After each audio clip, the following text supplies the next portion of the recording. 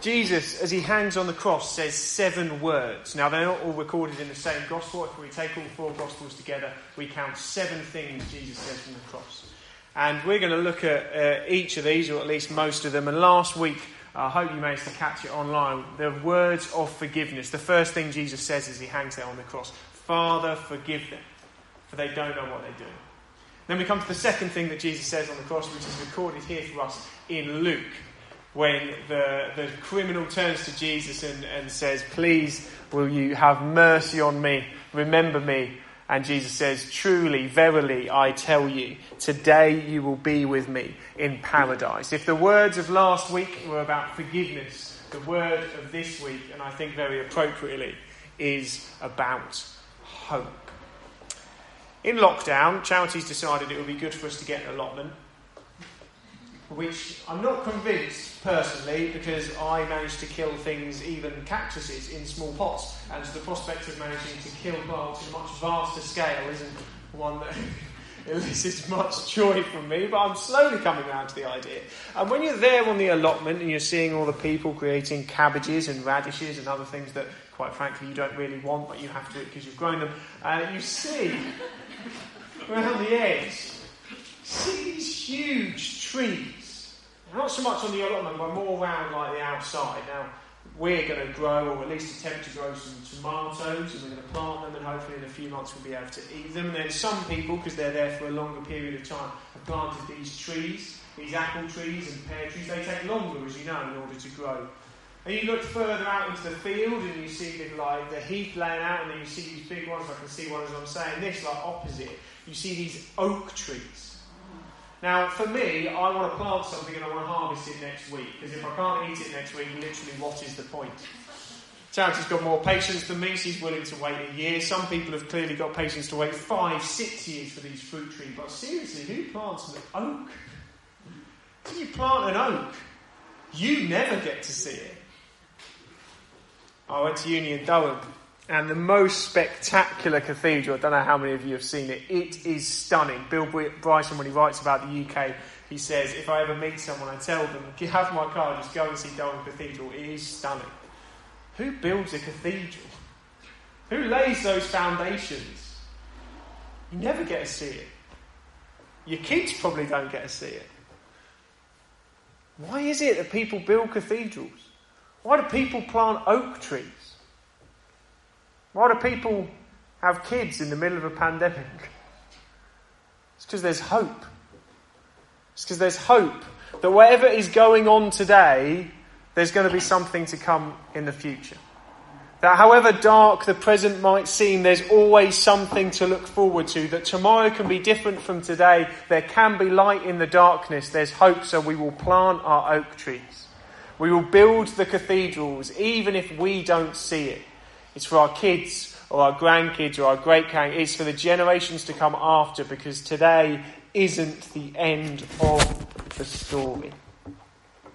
Jesus hangs there between 2 thieves. I think it's less days. We don't know what they did. I mean, to be honest, in those days you didn't have to do a lot to get crucified. Maybe it was one of those bandits that, the road to Samaria who beats that fellow up. Maybe they were like that. Maybe they were a bit more revolutionary and were those people who had, daggers hidden in their socks. Did they have socks? No, they had sandals. And they weren't Christians to wear both. So anyway, who hid the... That's a very in joke. Very niche. Anyway, if those people were kind of carrying around daggers and would subtly attack Roman soldiers when no one, maybe they were them. Maybe they just got on the wrong side of Herod. Maybe they just nicked something in the market one. We don't know, but they're 2 thieves, 2 bandits hanging either side of Jesus. And the first one, he turns to Jesus and he sneers. He joins in with the mocking. And he says, if you're the king of the Jews, save yourself. He joins in with the Roman soldiers mocking him. He heaps insults at him. Aren't you the Messiah? Save yourself and us.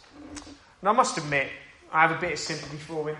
If I was hanging there being crucified in the midst of all that pain, I would probably not have the highest esteem for Jesus, who's meant to be the one who can save all mankind, hanging there with me.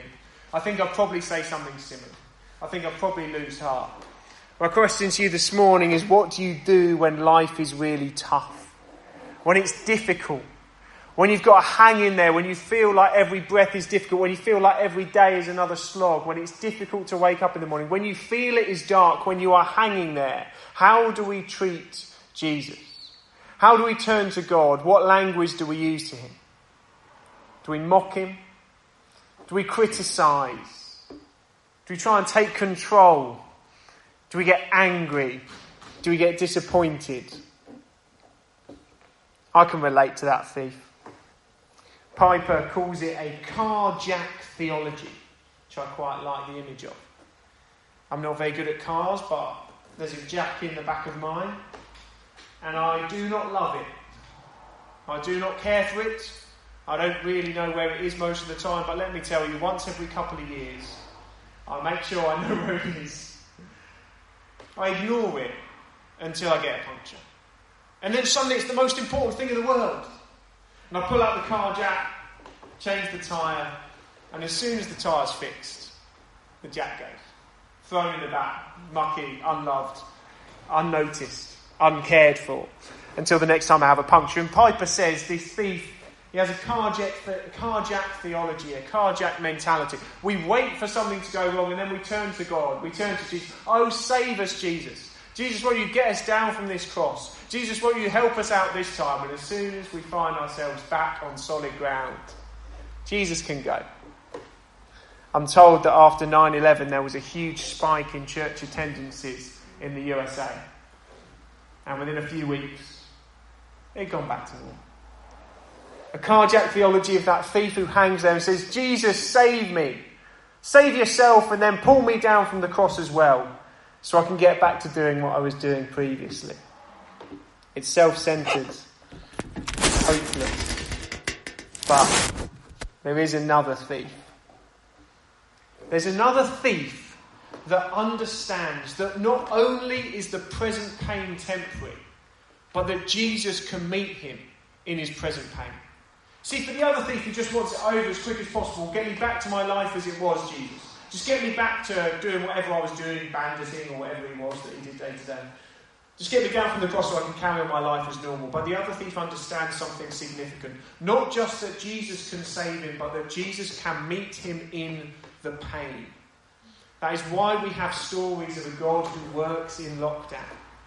Not just that we want to get back to normality, I'm sure many of us do. Not just that we want to turn back the clock to April or March or February or whenever the last things felt vaguely normal. But we have an understanding that Jesus can meet us, not just to save us from the pain, but to meet us in it. The other thief has a different mentality.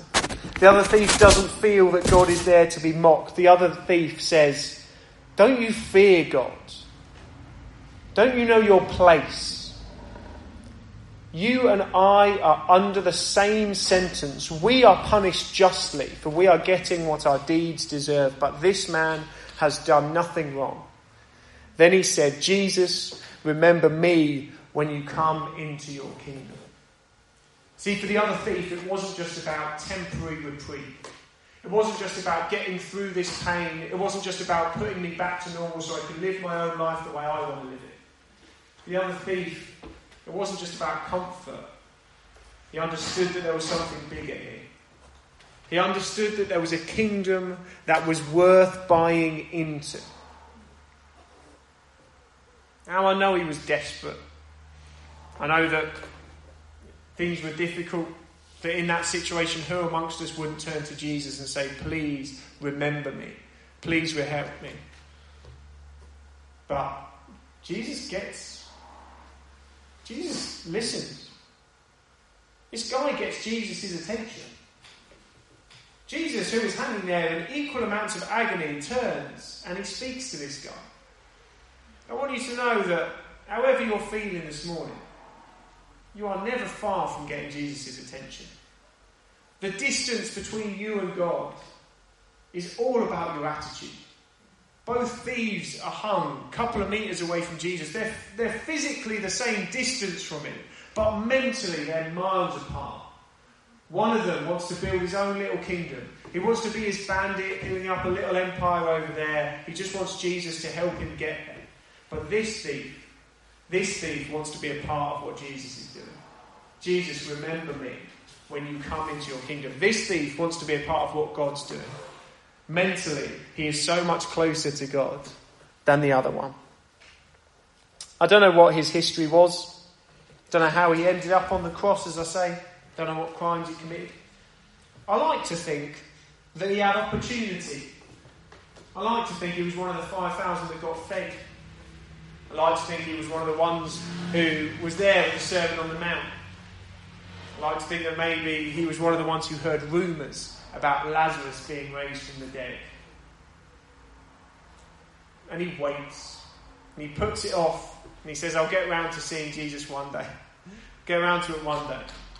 And as he hangs there on the cross, he turns and he sees that God has entered into the pain all along. He realises that God is breathing the same breaths he is. That Jesus is experiencing every pain and anguish that he does as he looks across and he sees Jesus. And the thing he's kept putting off is now right in front of him, and he turns to Jesus and he says, remember me as you come into your kingdom. He gets Jesus' attention, like all of us can do.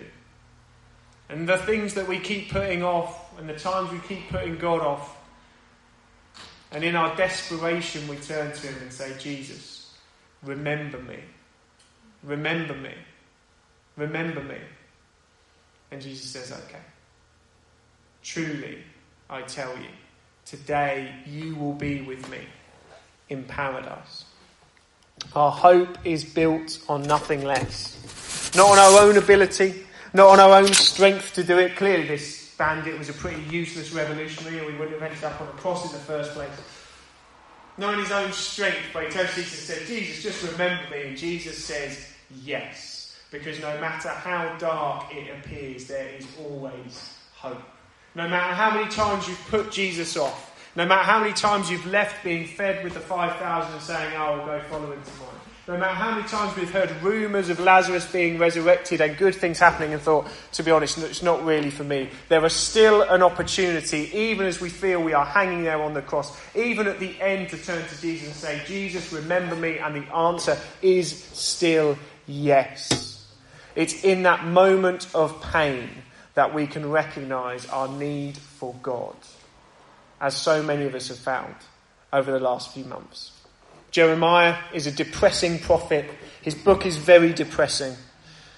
He wanders round the temple ruins where all this pain and disappointment has happened, and he says this, I remember my affliction and my wandering, my bitterness and my gall. I remember them well. My soul is downcast within me. Yet this I call to mind. Because of the Lord's great love, we are not consumed. His compassions, they never fail and are new every morning. Great is your faithfulness. Because we are never far from hope. No matter how dark it seems, we are never far from hope. We can always get Jesus' attention. That despite the darkness, there is always light. There's still oak trees to be planted. There's still cathedrals to be built. Let's pray. And then we're going to finish with a final video.